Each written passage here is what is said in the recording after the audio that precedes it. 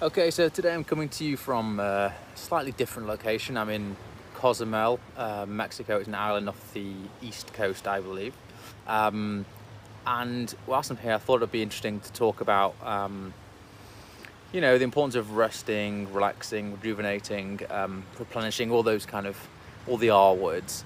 I'm on a family vacation on a kind of Caribbean cruise, and it's important to kind of get away from the grind and the hustle every so often and recharge your batteries. We all know that is important, but sometimes we don't necessarily make time for ourselves in that respect.